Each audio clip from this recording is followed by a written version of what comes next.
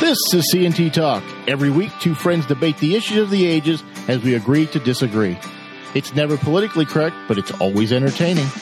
Join us tonight so you can sound knowledgeable at work tomorrow.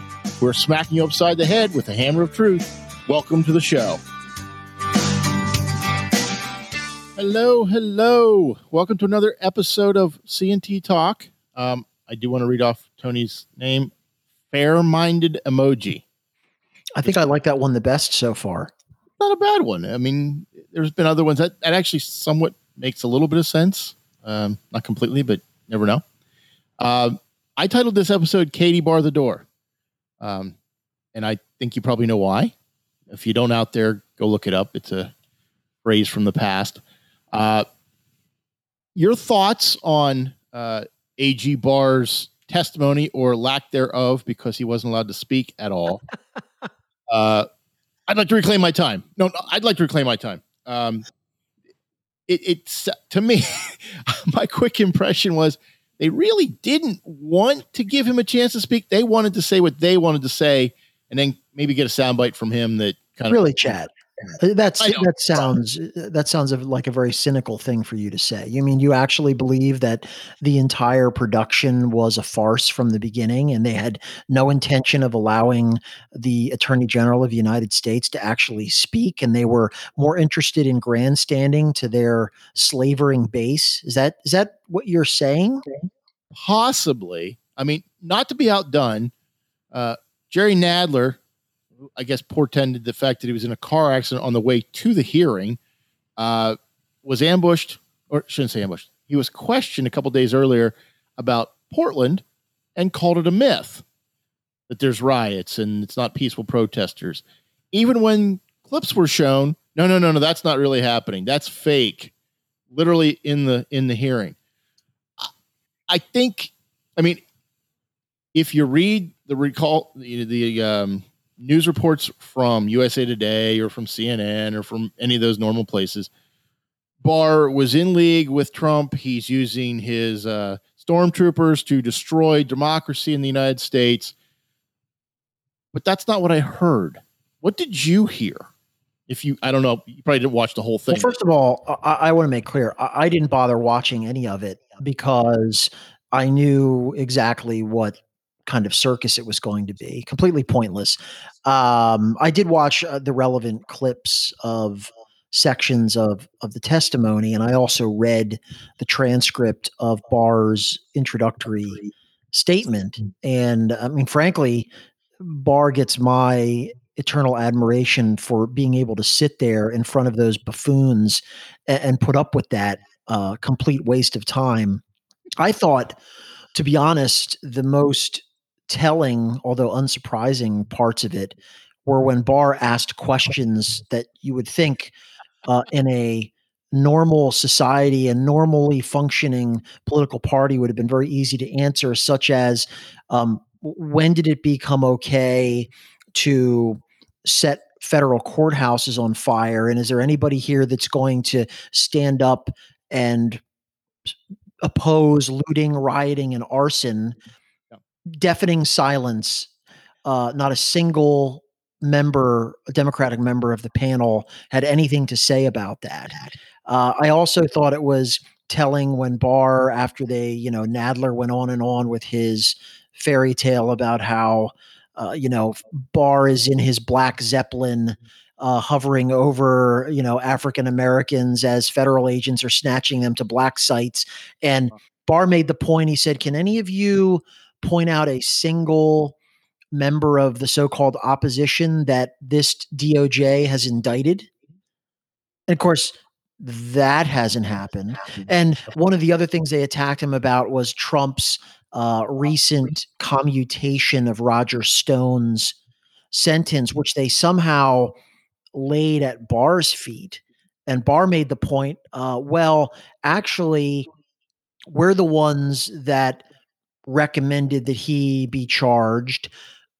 What Barr pointed out was this is a nearly 70-year-old man who was a first-time offender, who was being charged with a process crime, and who was given initially a recommended not 7 or 8 year jail term, which was outlandishly out of proportion with any similar sentencing for equivalent crimes. And so they had initially then recommended, which, by the way, the Obama appointed decidedly liberal judge who was in charge in the case agreed with Barr's recommendation that the sentencing was excessive and be reduced. And Barr opposed Trump's decision to further commute the sentence. So somehow, now remember too, and again, none of this is intended to be taken seriously. These people are beyond lampooning, but the accusation that Barr is this lickspittle who is out there on behalf of his majesty, right? Just doing his bidding, shredding the Constitution. Do you remember what the classic Eric Holder quote was about his relationship with Obama? Can you remind the audience of what that was? I believe it involved wingman status. That's right.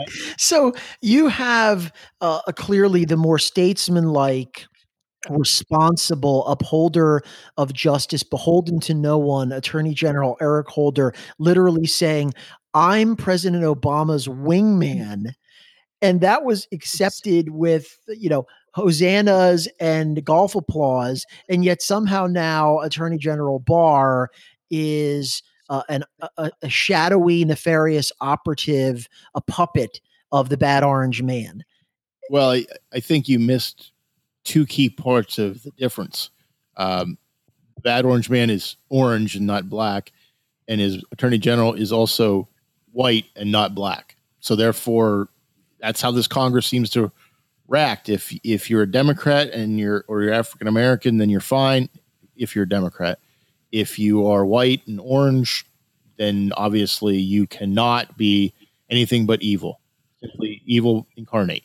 Well, the other point that you made at the beginning, and I think this is now bears repeating, which is you probably saw the introductory comments by Jim Jordan, yes, Republican, who then hilariously played about an 8-minute video, which the beginning 40 seconds was just one after the other of the left-wing talking heads repeating the phrase peaceful protest, from Cuomo, all the people on CNN, Rachel Maddow, Obama, all of them in their practiced sloganeering. And then after that, he showed 8 minutes of uninterrupted video of armed insurrection, arson, looting, assault, attempted murder from the variety of places where this has been ongoing for basically the last 2 months. And here's the point, is there are now people like Jerry Nadler,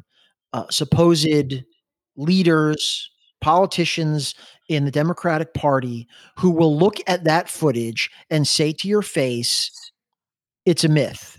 It's not happening. That's not really violence. And so we've gotten to the point where the gaslighting is so overt and brazen that it's clearly intentional, that they have now decided that they don't even care how ridiculous they look. They're going to stare you in the face and tell you, no, that's not a photograph of a police precinct on fire. That's a birthday party, right? I mean, it's to the point now where they are so they feel that they can act with such impunity. And I actually think it's intentional. I read something very interesting. It was an analysis of what life was like under Soviet communism. And I forget who said it, but the point the author was making is that the lying, the counter reality lying, okay, is intentional, because there is nothing worse, not just to lie to someone, but to force that individual to accept and repeat the lie. It is a psychological tactic, right? That was sort of the point of Orwell's book 1984 as well, which it wasn't just that the totalitarian government was lying to the populace. It was forcing the populace to accept and repeat the lie, right? And I think at the end of the book, Winston Smith, that's what it says, is he had learned to love basically what he was instructed to believe, even though he fundamentally knew that everything about it was false. And that's really what the Democratic Party is doing right now, is staring at you and saying, pay no attention to the burning buildings and the bricks and the bats spiked with nails and this SUVs running over police. What you're really watching here is a bunch of people holding hands and dancing around the kumbaya tree. And that's apparently their tactic now. There's an old marketing thought that it takes 18 times to change somebody's mind. You have to repeat a message 18 times. This is more than 18 times, but how much of people actually heard? If you repeat it often enough and repeat the same words over and over and over, eventually people can't quite tell if it's real or they imagine it. I just read a study that said, imagine, or if you have a memory of something, even if it didn't actually happen, it feels almost as real to you as if it did. So if somebody can get you to believe something closely enough, you will think it happened to you, even though it did not. So the gaslighting you speak of, everything we hear on a daily basis, this is peaceful, this is peaceful, this is peaceful. Contrary to all evidence shown to you, I don't know if you saw this tonight. This just came out tonight. So the Wall of Moms in Portland. This is a group of women who said, we're going to stop you from attacking the protesters. Ostensibly, it was to protect the Black Lives Matter protesters. If you look at the signs around there, there's very few Black Lives Matter signs. There's quite a few other signs. The 1%, kill the rich, F the police. But these mothers are out there to try to protect them. Came out today that the black leadership of Wall of Moms is opposed to the white leadership who's filed for nonprofit status with the state of Oregon. So they've split because they now realize, wait a minute, you're here for your purposes, not our purposes. And I say that because today I read an article where this gentleman was talking about the fact that the federal troops were going to leave Portland, but he said, there's no ceasefire. These people were, their never intention was about Black Lives Matter. It had nothing to do with Black Lives Matter. Not everybody, but most of the people. It has everything to do with getting their agenda and tearing it all down. And he's right. This is exactly what's starting to happen. And the fact that we're told, okay, as long as you get the federal troops out, everything will be good. I don't know. Have they stopped rioting? I think they're still throwing. They have not stopped rioting. So I'm sorry. They have not stopped peacefully protesting. Yeah, to your point earlier, we hear a lot of people say, well, the federal government shouldn't be there because it's a state's issue. And they're right, except for the fact that they're protecting federal property. Correct. And federal property, if you won't protect it as the state, the federal government, including Donald Trump or whoever is president, has the right and the obligation to protect that federal property. It's federal property. We've heard the equating this to 1861, Fort Sumter being fired on. They were fired on. Nobody was killed on either side for that battle, but that started the Civil War. Why is this different? It was federal property. You've been told to disperse. You've been ordered to disperse, and you continue. I don't care if it's a frozen water bottle or whatever it is. You're still attacking a federal property. Well, I mean, and you've got the story with 3 of the federal agents are potentially permanently blinded because one of the tactics they're using is that they're shooting sort of commercial grade lasers into their eyes. I mean, these people are terrorists. Let's be very clear. These people are criminals and they're terrorists. And every single one of them that is shooting commercial grade, I heard that also, like they're sort of mocking, they've got some fireworks as if they're standing there with sparklers. Right. I would challenge any of these people on Twitter who are making light of this. You let me shoot a commercial grade rocket, okay, one of these fireworks that is designed to go 100 feet in the air and explode at you from 20 feet away, and we'll see how seriously or not you take that as a threat to your person when generally these people are threatened physically by editorials that they don't like. So the idea that any of this is somehow being overstated, that's the other thing. The media simply doesn't show these images. anywhere. The only images that they show are the existing peaceful protesters, and those people are there. But basically, when the witching hour hits after sunset, it is complete mayhem in Portland. Particularly Portland now is the epicenter for this, but in these other cities where I would challenge any of these people to try and spend an 8-hour shift among a cop out and about with what's going on. These people would pee their pants if they were literally exposed to the reality on the street. And if you want to find this, it's not hard. There's a lot of independent journalists who are out there who are keeping video records of what is happening, and it looks like a war zone. I mean, I'm not saying that there's actual bullets flying, although frankly there should be in my view. If you let's be very plain, if you are going to throw projectiles, bricks, bottles, rocks, whatever it is, at law enforcement that have a threat to seriously injure or even kill someone, I have no problem with the response being the use of lethal force. None whatsoever. Well, the fact that the moms and some other groups are out there, they've actually sued Trump for using tear gas and rubber bullets, which I think is laughable. You're rioting. It's been declared a riot by the city of Portland, and you're not allowed to do anything to disperse that riot. You're just supposed to let it happen until it burns itself out. See, the irony to me is this is happening in Seattle, Portland, and Minneapolis. Not to a lesser extent other places, but it's not LA and New York right now.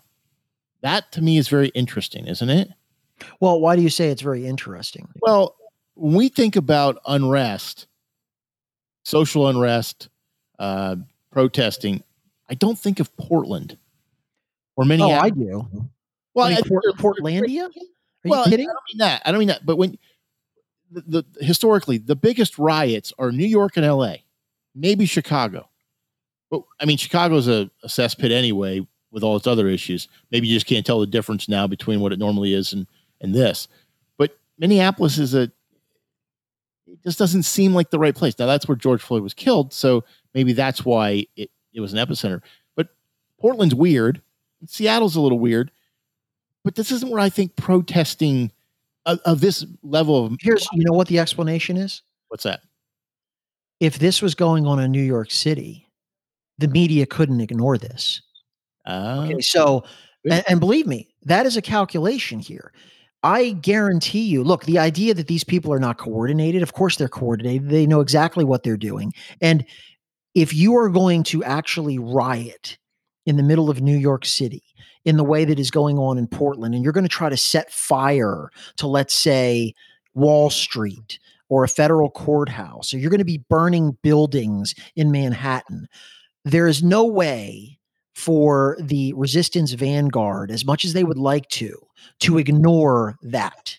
So that is going to be beamed into every home during the, 8 o'clock, 9 o'clock, 10 o'clock news hour, because that can't be ignored. But if it's going on in Minneapolis, it's going on in Seattle on the West Coast, it's going on in Portlandia, yeah, that's really not something that they can keep that from exploding into a major news story. But you can't do that if it's in the middle of LA or in the middle of New York City. Okay. That's a good point. I hadn't thought about that, and that makes a lot of sense. And you can control the narrative a little bit better when it's out of the way from the major news media. Okay. So let me change a little bit here. So Donald Trump came out today, and he's backtracked from this a little bit. I think it's a dog whistle. I don't think it's a serious suggestion, but he talked about putting off the election until it could be safe for everybody to actually go to the polls. Now, we've talked about mail order ballots. I think it's a recipe for disaster en masse, and I think you agree with that. Oh, sure. And I think any fair-minded civic individual cannot be in favor of mail order ballots for the vast majority of people for a host of reasons.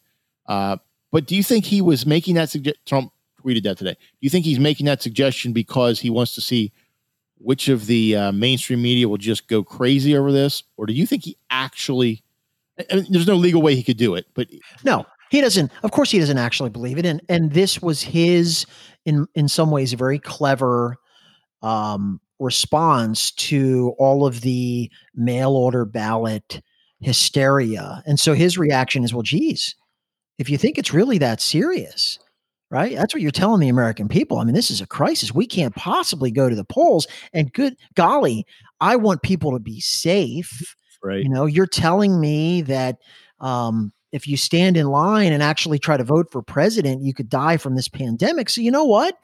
I guess the only sensible thing, because we want to ensure a safe election where people aren't scared to come, I guess we need to push it back. And of course, what he's done now is box them in because he doesn't, like you said, he has no power to do that. He has no intention of doing that. But what he's doing is he's forcing them to confront the logic of their own position in a way that they don't like.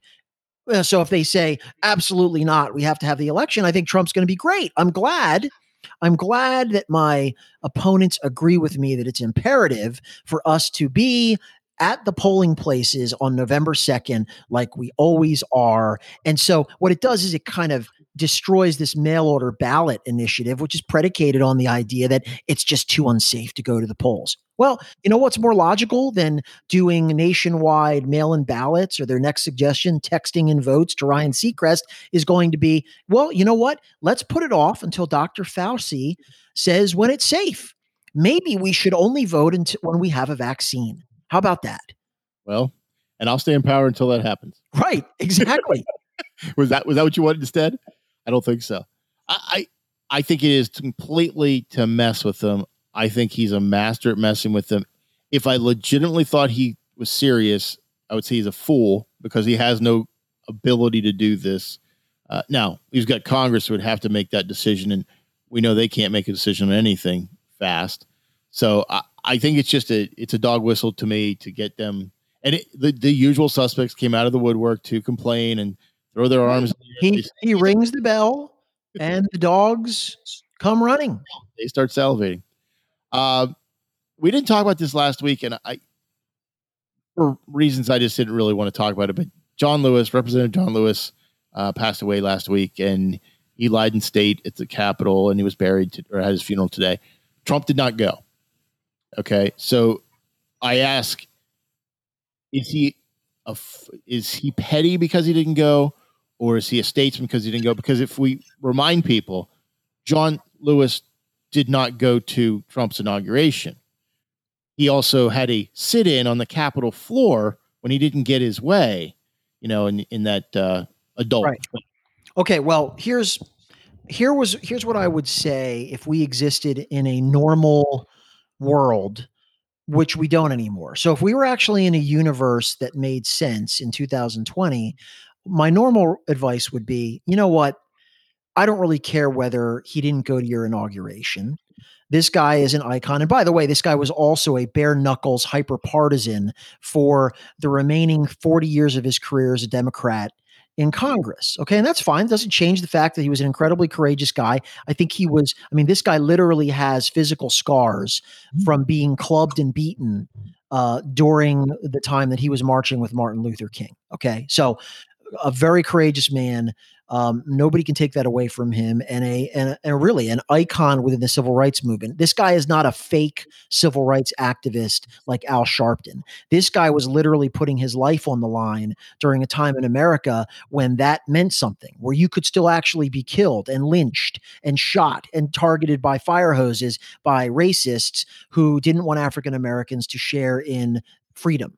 All right. So I give him full credit for that. But so my advice for Trump, if this was a normal time and place where half of the country hadn't lost their minds because he was president, I would say you need to stop being petty.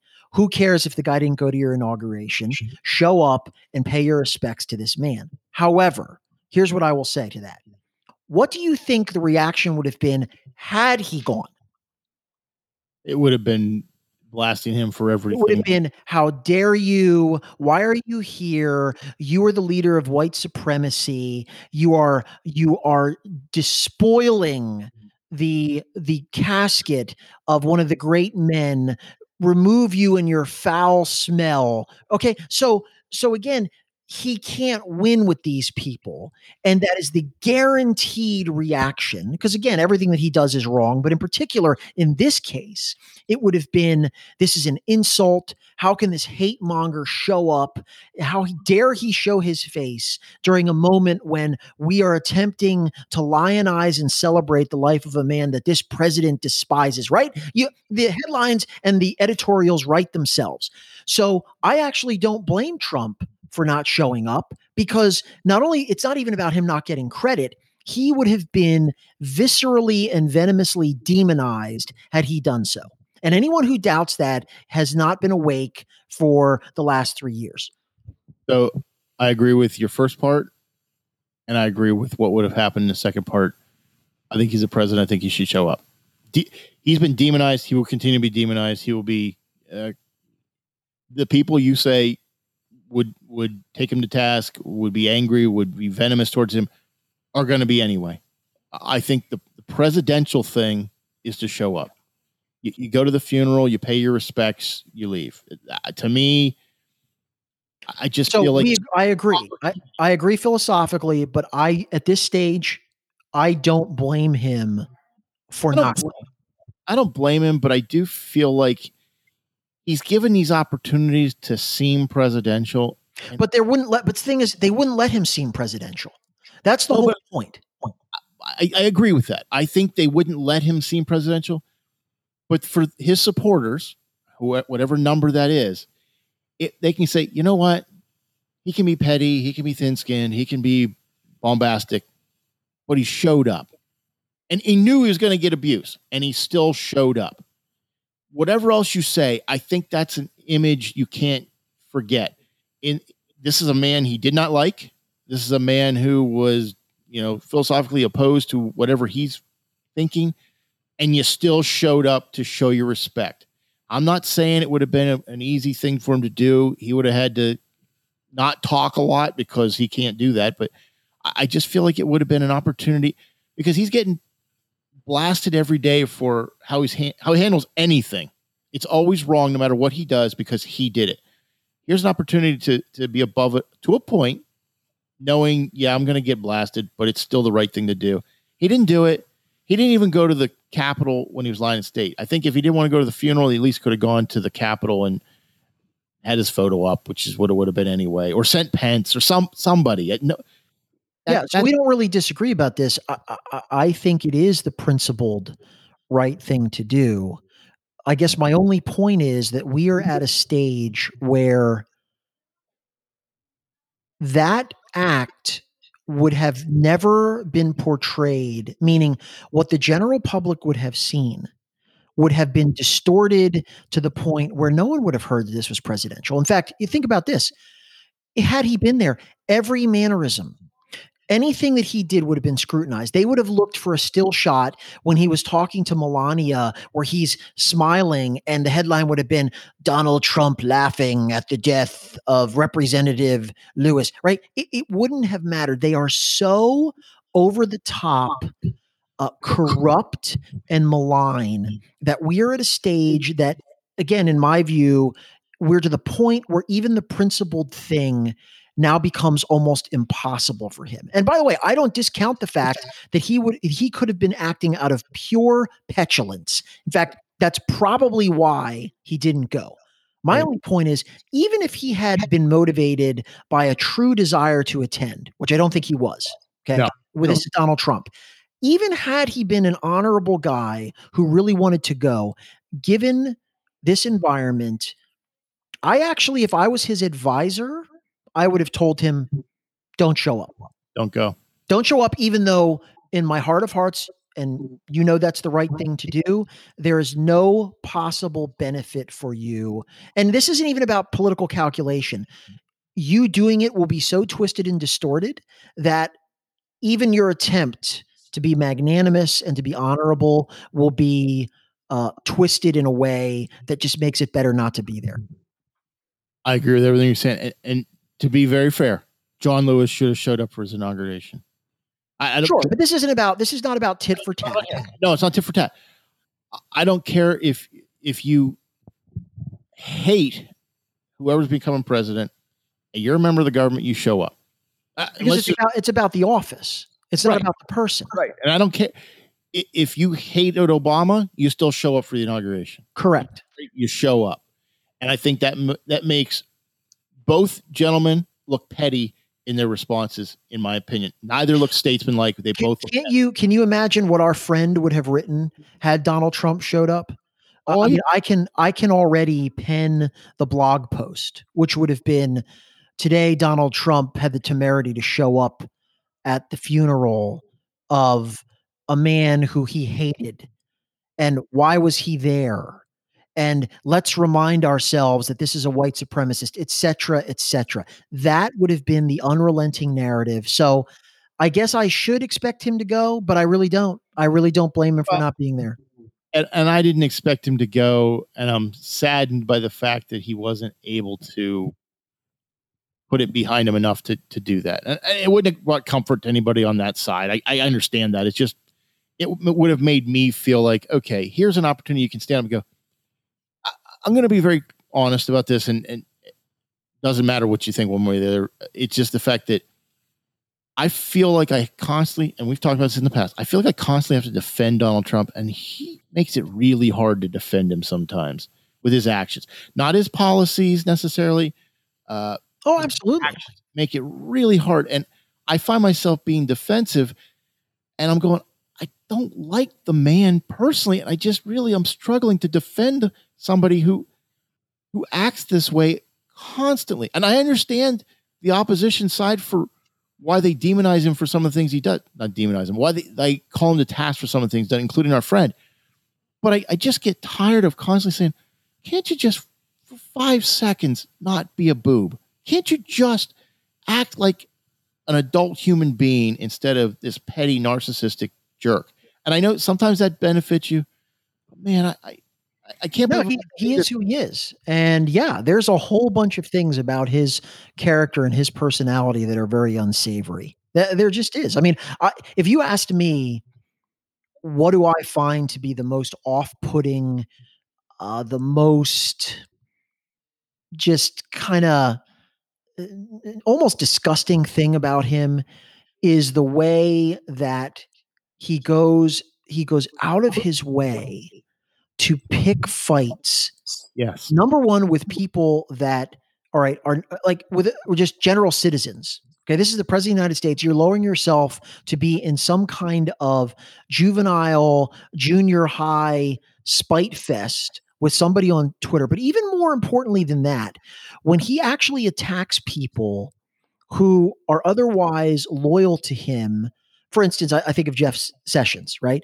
You're going out of your way to antagonize and belittle a guy who, whether you had some personal issue with him because he recused himself, we all know what happened there.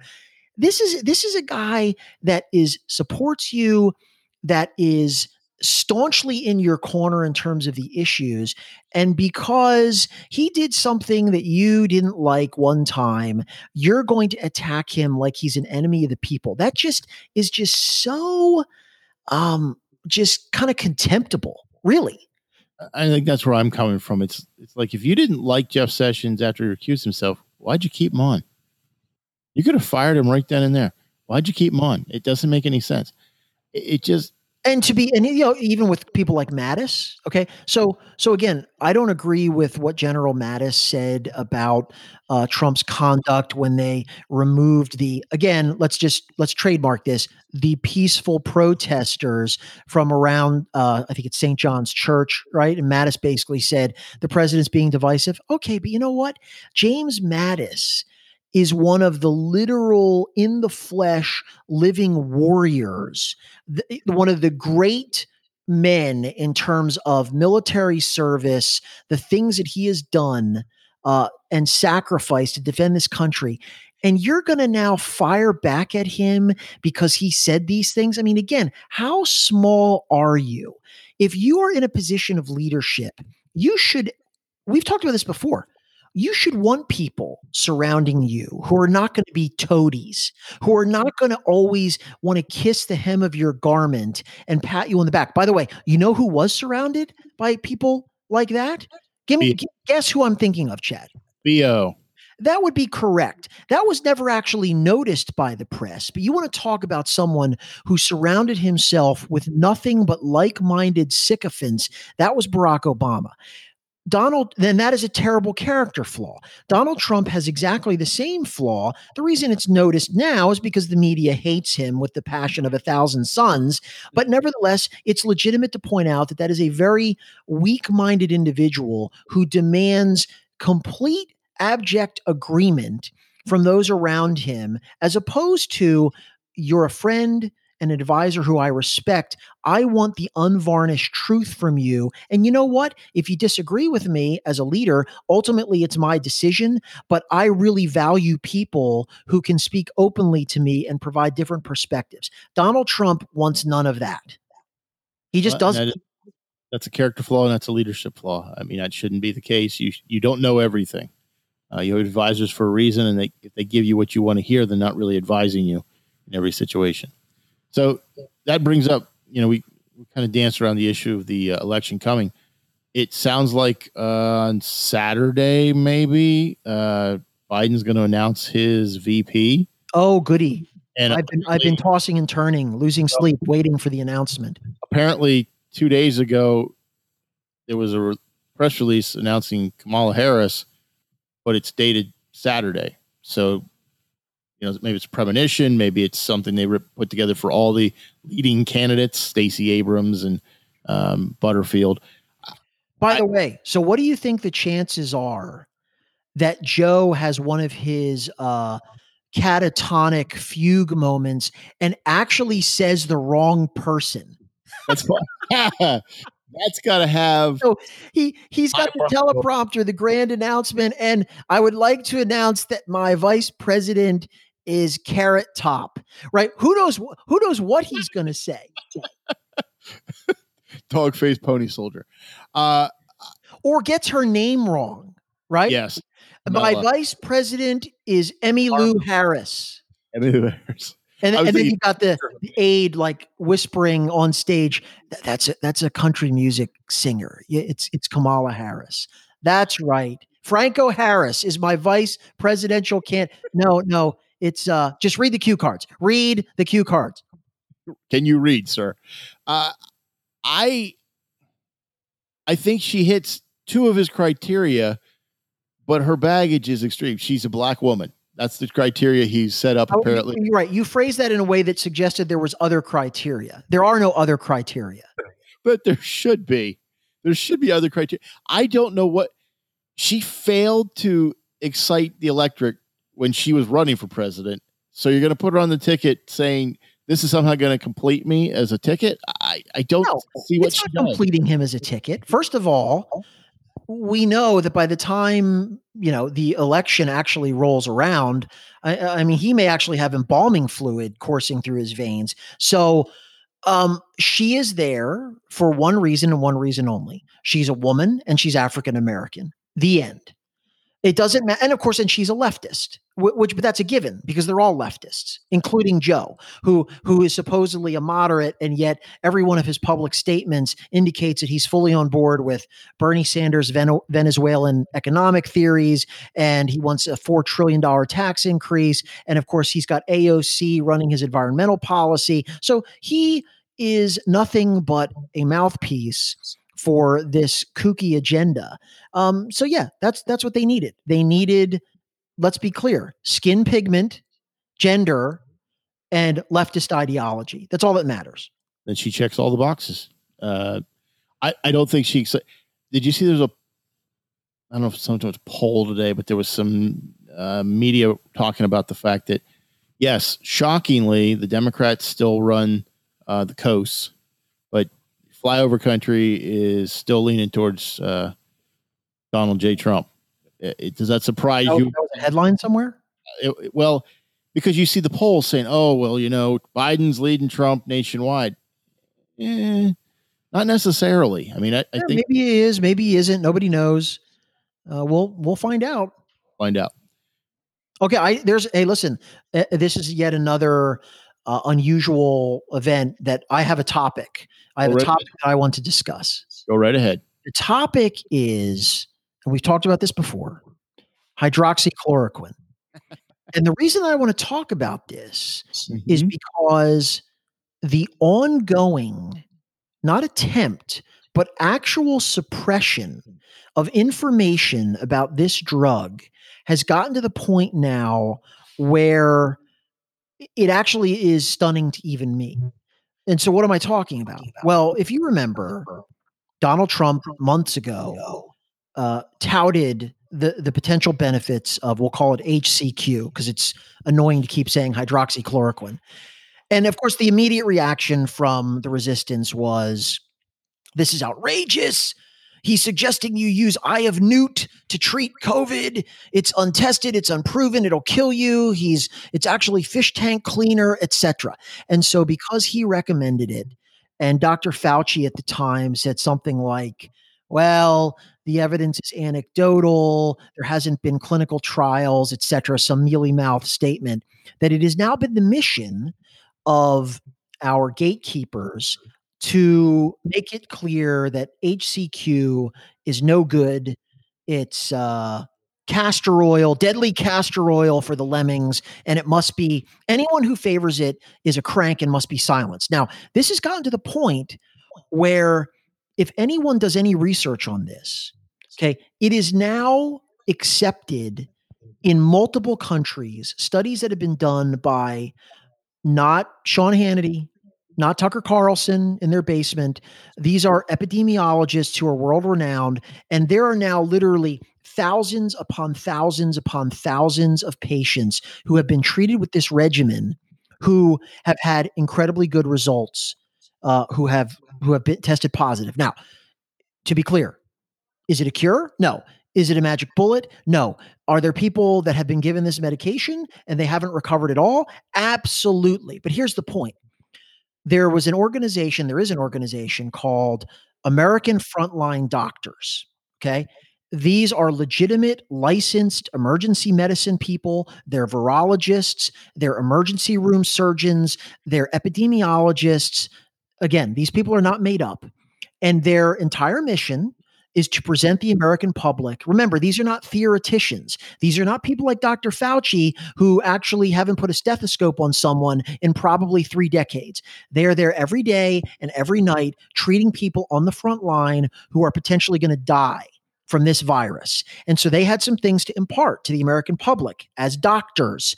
Here's what we see. Here's what we recommend. Well, their mistake was that one of the things that they are recommending, because they are actually giving it to their own patients who are recovering, is HCQ. They gave a 47-minute presentation that was scientifically driven, chock full of data, first-person accounts of how this has worked. And Chad, don't spoil the ending. What happened to their video presentation? Taken off the air. And if you read any articles today, every one of those doctors was summarily critiqued and questioned on the mainstream media. I saw a USA Today article about it. They went through each doctor. One, Ismail Cole, said there's something about demons, sperm, or aliens or something. They basically discredited every single one of those people and called into question. They said, well, they do have a medical license in the state in which they practice. Well, that would make them doctors, right? Right. So they're all of these people are supposedly quacks. Right. And not only that, consider the fact that the people that are questioning them have no medical training whatsoever, right? These bumpkins who went to journalism school, who are now, what do these people possibly know? But think through, again, the mendacity of this. Yeah. Let's assume that you believe, because you've read other studies, that HCQ isn't all it's cracked up to be. Fair enough. Why wouldn't you at least present the fact that you can present the whole story? Guess what? There was a VA study, which there was, where a lot of people were given HCQ, and it didn't really do much for them at all. Now, one of the unwritten facets of that study was the people that were given the HCQ were very far along in the disease cycle, and they were already experiencing what is known as the cytokine storm in their respiratory system, which Every one of these doctors who uses this medication has said, if you get to that stage, it's too late. This is a prophylactic thing that has to be given immediately or soon thereafter when there are symptoms or there's a positive test. But again, here's the point. Think about this. The media is actually trying to prevent American citizens from knowing about a drug that we're talking hundreds, if not thousands of doctors across the globe have said, this is saving people's lives. And they're not even willing to let the American people and their own doctors decide, no, this will be suppressed. This information will not be shared. I actually have a partner who works with me at my law firm, and this person is in a significantly high risk category. She had never heard about this drug.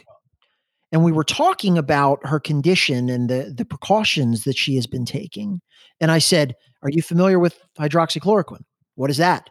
Never heard about it. And so I sent her primary source material, including the Henry Ford study, which is a peer-reviewed study of 2,500 patients who were administered this drug, and the reduction in fatalities was 50%. Okay. Again, this is not something that I got off of Laura Ingram's program. This is the Henry Ford Hospital System, a peer-reviewed study of over 2,500 patients. No one has ever heard of this. No one knows about this because this is to be buried. How wicked do you have to be? How obsessed with the bad orange man that you are going to lengths to prevent people from knowing about a drug that could potentially, maybe it will, maybe it won't, but I would think they should know about it, could potentially save their life if they contract this virus. This is possibly the most disgusting thing that I have ever observed in terms of the corruption of our media. It is beyond despicable. And you have to say that in the Daffy Duck voice. Despicable. I think tomorrow they'll do something worse. I think this is horrible. And of course they will. I agree with you. I think it becomes a question of why are they doing this? Is it because they think it helps them politically? No, you know why? Donald Trump has said he supports it. They oppose it. And here's the thing. If the drug is seen as being effective, because who would want that? Who would want the news that Americans' lives have been saved by taking this medication? That would be terrible because it might redound to the benefit of the Kaiser. And we just can't have that, particularly in the run up to an election. I mean, the ghoulish cynicism of this is beyond description.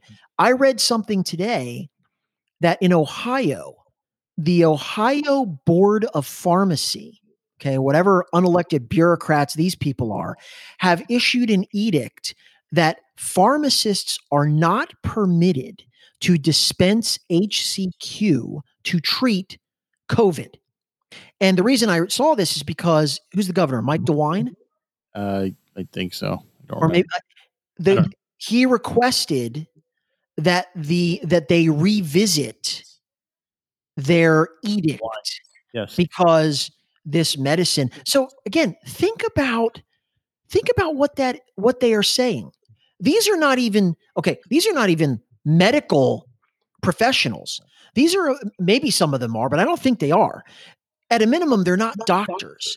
Correct. And what they're saying is, we don't care if your licensed specialist has told you need to get on this medication because you could die from COVID. And in my professional medical estimation, this is your best chance. And this board has said, if you're a pharmacist, you can't give them the medicine. Don't give it to them. See, that I know a little bit about this from a pharmacy's perspective. A pharmacist can get the doctor to change a medication if they give them a reason and the doctor chooses to do so. The pharmacist cannot deny you a medication unless they come up and say, well, you're taking this, so if you take this thing, they interact, and that's bad for you. Exactly. There has to be potentially fatal contraindications. And Chad, am I correct? From a legal standpoint, what the pharmacist is, at least in Pennsylvania, is tasked with doing is you have an obligation to inform the customer, are you aware? You need to be aware that these are the drug interactions that could go on. These are the side effects. By the way, they actually don't even have to do that because the patient, there's a question, and you'll see this if you go to your Rite Aid, where it says, do you wish to consult with the pharmacist?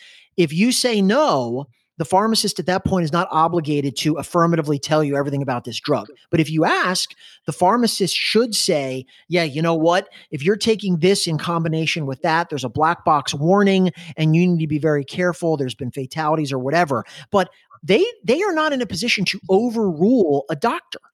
Well, PhD doesn't mean medical doctor, and therefore they don't have the right. They dispense the medication. That's your job. I in a certain way, I equate this kind of to notaries.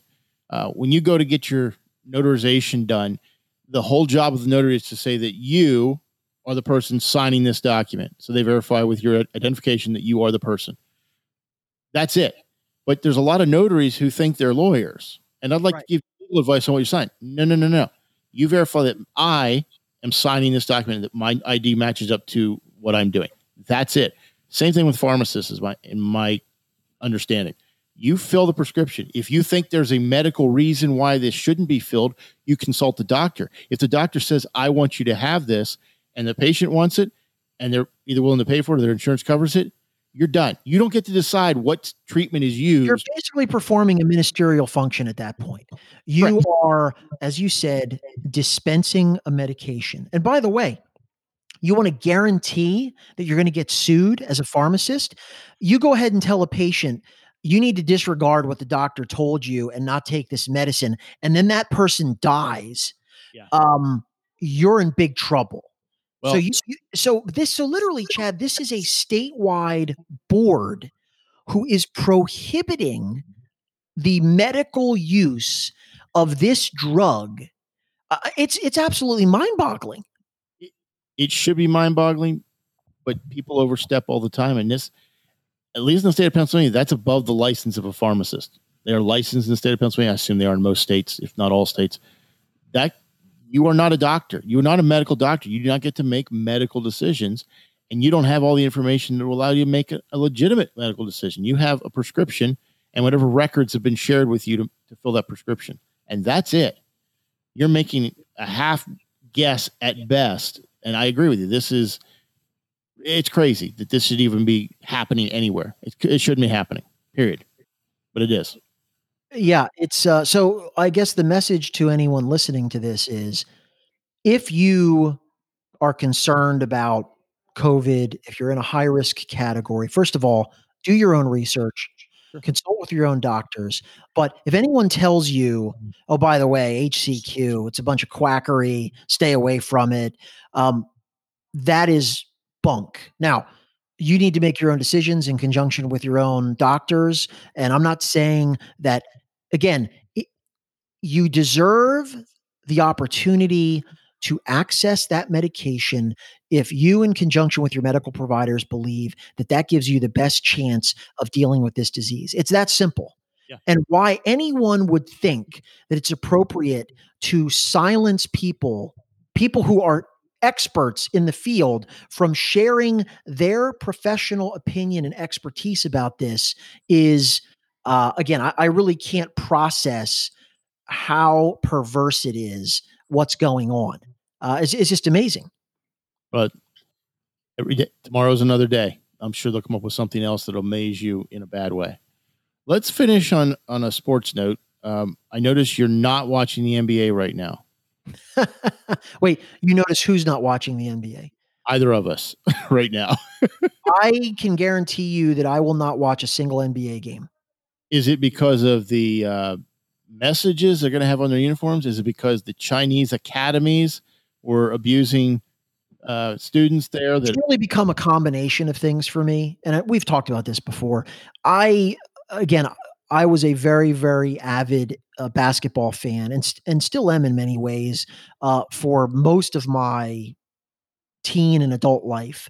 A lot of that was driven by the fact that, Jordan was my favorite athlete. But I mean, I watched all the games. Okay. It didn't just happen to be, well, I only watch the Bulls.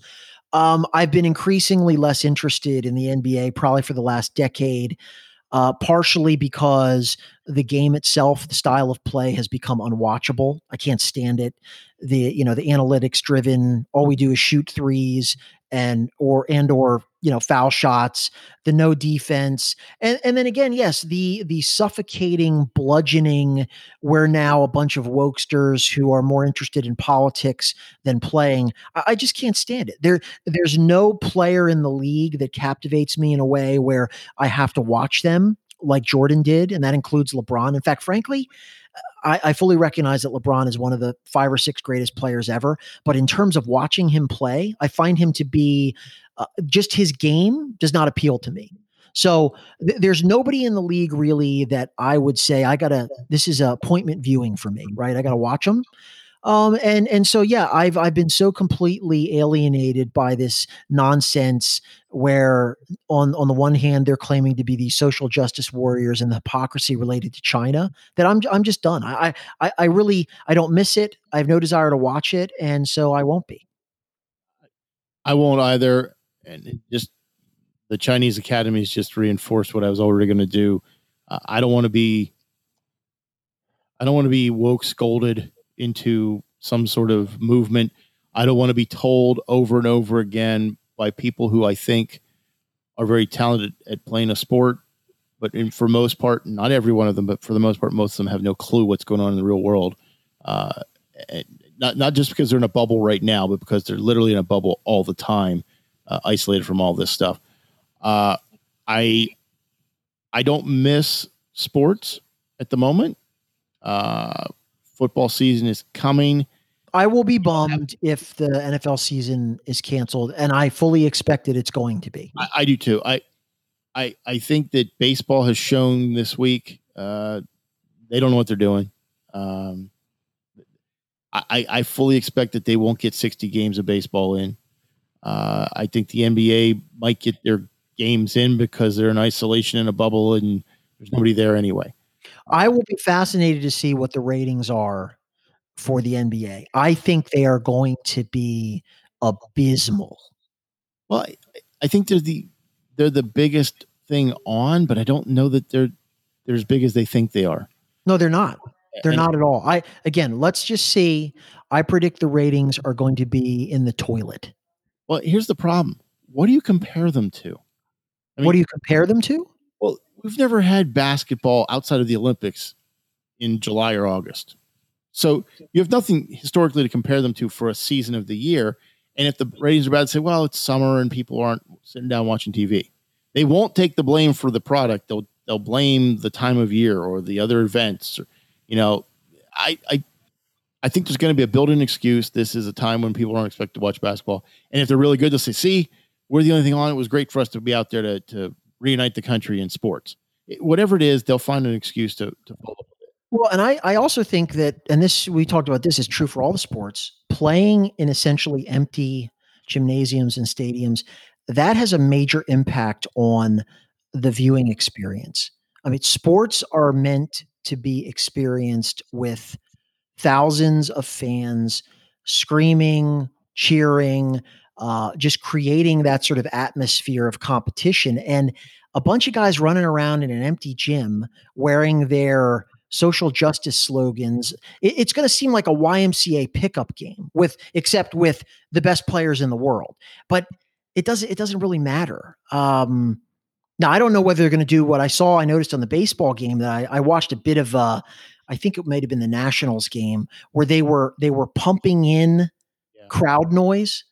Right. Because I was showing one of my sons, I said, look at the stands. There's nobody there, but it sounds like you've got that background noise like you're in the first game of the World Series. And I'm thinking to myself, I wonder what that's like for the few people that are at the game. That must be really bizarre. Well, didn't Fox also try to put in some three-dimensional cartoon type characters to make the stadium look like there was people in it? But it was jarring because it was all what, like the whole stadium is filled with Jar Jar Binks? Well, no, they took whatever they spent, they went and they scanned all the stadiums and then they tried to proportionally place Sims characters effectively in the stands, but it was duplicates. That makes it worse. That's worse. I thought they were going to here's what I thought they said we're going to put in holograms. I thought they were going to scan real people and have them show up on the video, doing, whatever. They did a fake wave at a Giants Dodgers game, which they're like, well, the Dodgers never do the wave or the Giants never do it. I don't know which one. It's off-putting, and they're trying to make it better, but it's just not. And I think here's what I don't get. It wouldn't be all that difficult. Okay, again, we're going by the prevailing social distancing, wearing masks. You know how many seats are in your stadium? Mhm. You know where people would have to sit to maintain 6 feet of separation and wear masks. Why would it be difficult at all to set up the stadium in a way you can actually fold up all the seats that can't be used and you sell the number of tickets? Okay, so let's say what's a typical baseball game? I would bet the attendance is usually in a major league baseball stadium on a given regular season game. It's probably around like 30,000? Probably. Okay. So let's say you can only let in 10,000 people. Why don't you sell 10,000 tickets? You limit the supply, and the first 10,000 people first of all, it's not the first. There's only 10,000 tickets available. Those people show up. They have their masks on. You do whatever other protocols. You want to take their temperature, and then you have them sit in the designated areas. There's no concession stands, or if there are, they have to stand just like you go now at a Burger King or whatever. Why is that not feasible? I don't understand that. I don't know why it's not feasible other than they decide not to do it. And I don't know if there's a rationale because it sounds like football is going to have no fans. Now, you may be able to get away with that, the pros, maybe. I think college. But I read there's a college, I forget what Big Ten school it was, maybe it was Ohio State, I don't know, that were saying they expect somewhere around 10 to 15,000 fans at the game. Well, it's a far cry from the full capacity, but it's still something, I guess. Yeah. I am not confident that the NBA. Well, I think the NBA will finish out whatever they're doing here. I don't even know how many games it's going to be. I think the NHL will not finish. I think Major League Baseball will not finish. I think if football gets started, and if you look at the calendar, August 1st is Saturday, and we're supposed to play football games by the end of that month, and I do not see that happening. I think I think that the games are going to start. My prediction is that the minute that you start, there's going to be, there's 13 players on the Cowboys that have tested positive. And so once those numbers get to any level and the media will be shrieking about it, there's going to be so much political pressure that you got to shut this down, that I predict the season lasts about a month. I think they get one game in, if that. I don't think they get anything. And I think the fact that here's the irony to me.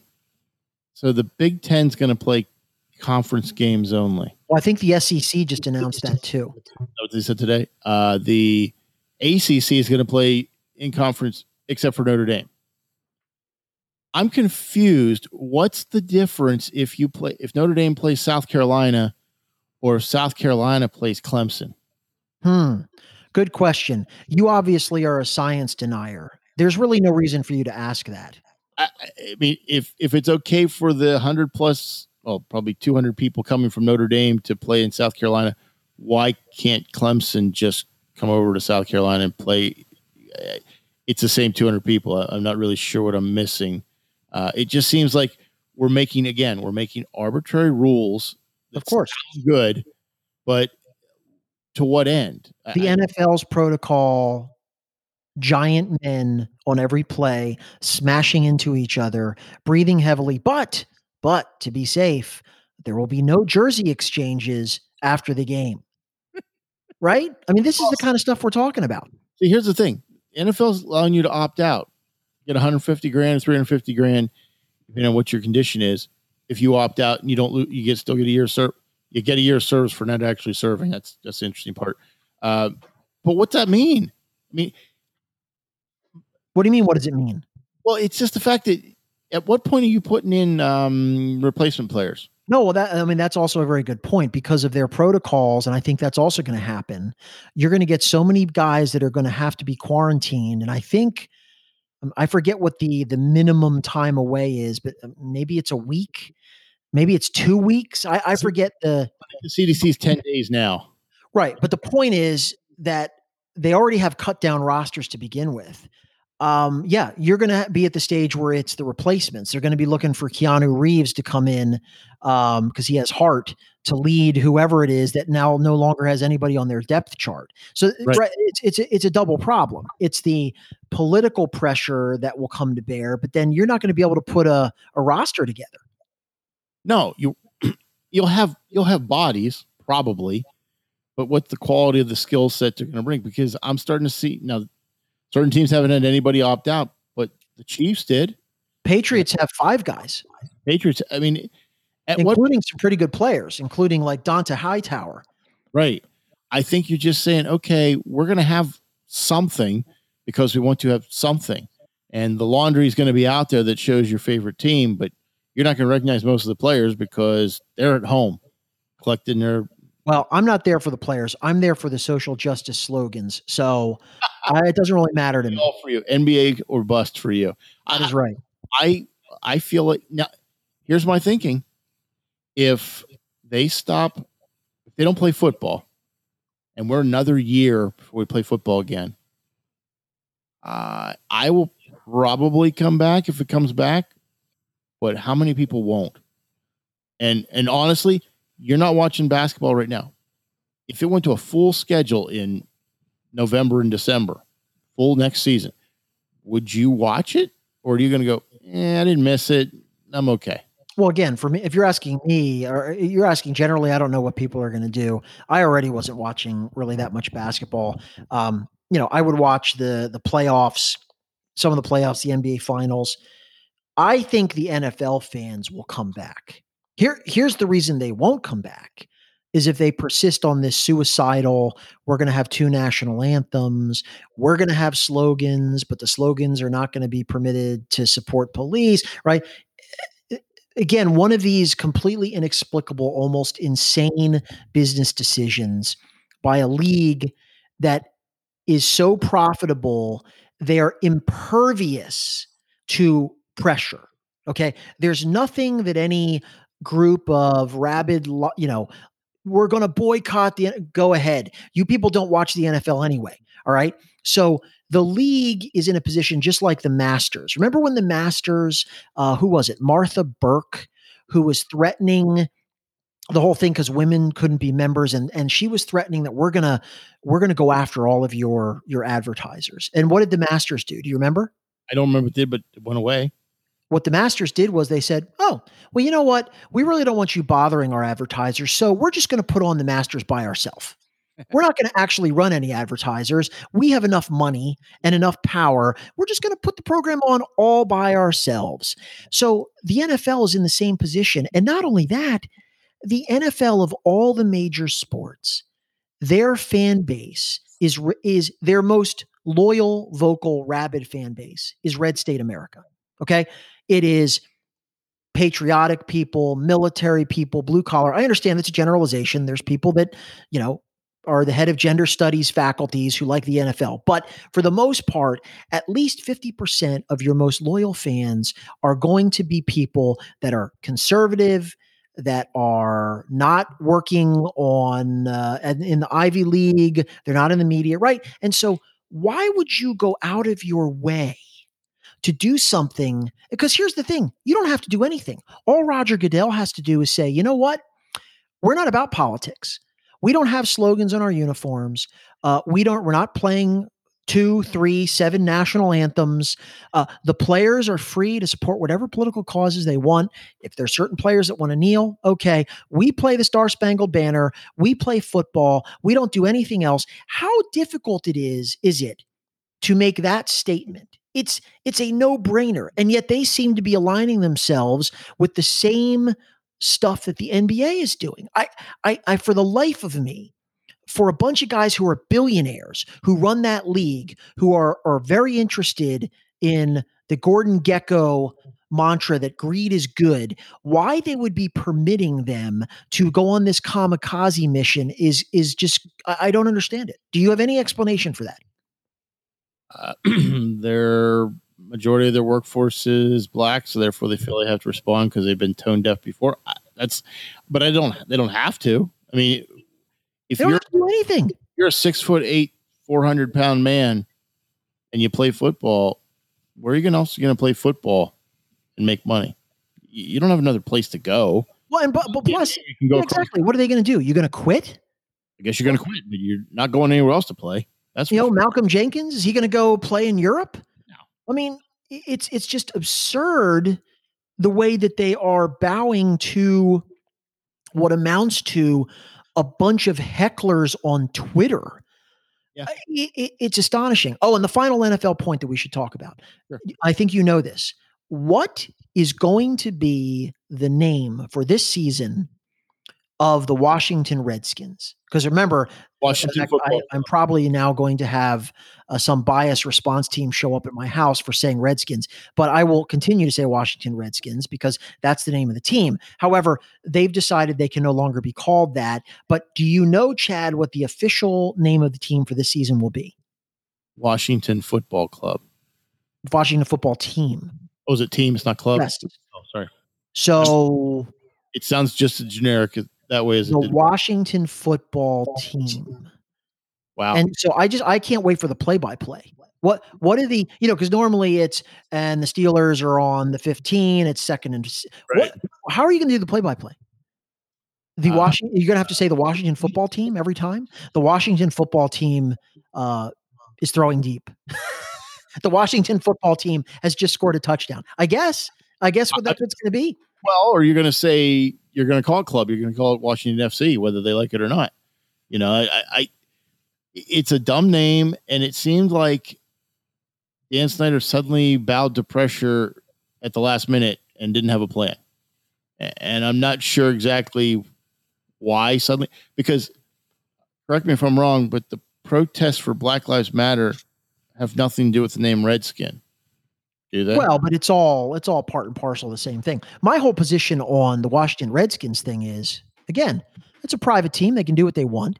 Although, of course, Dan Snyder is a member of an owner, all the owners in the league.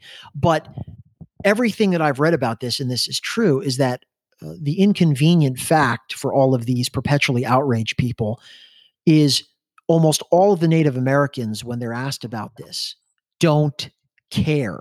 Yep. In fact, Rick Riley, who is, I don't know, you know who Rick Riley is? Yep. Former SI columnist, really talented guy, one of the deans of sports writing, a very woke dude. But he actually wrote a column probably 5 years ago, maybe 7 years ago. No, probably 5 or less, where he went and interviewed a number of Native American tribes people, leaders of these tribes, and asked them about the Redskins. One of the things he found was not only did they not think it was offensive, many of the Native American schools had Redskins as their team names. But somehow, because there's a group of Beltway, Ivy-educated, perpetually guilty white people, and that's exactly who it is, who have decided, well, this is just horrible. This is too offensive. And I don't really care whether Native Americans aren't offended. They need to be offended. We're going to explain to them why they should be offended. This is now driving the change in the name. Do I really care? No, I don't care. They can call themselves whatever they want. But the silliness of this really can't be overstated. Yeah, I mean, you're a Colts fan, so what do they care? You don't care about Redskins or Washington Football Team. I am now a Colts fan. That is correct.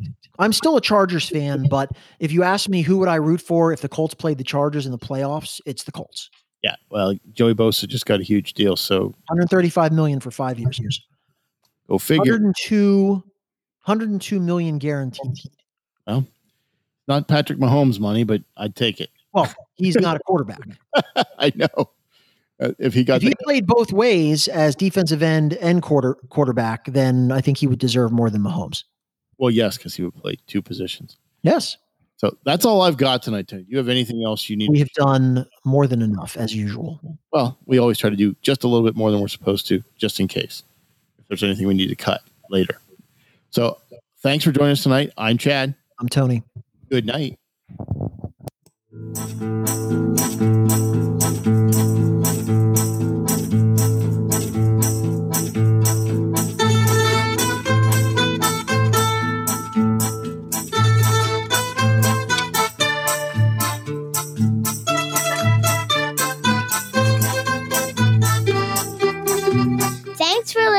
This has been a Hannah Tree production.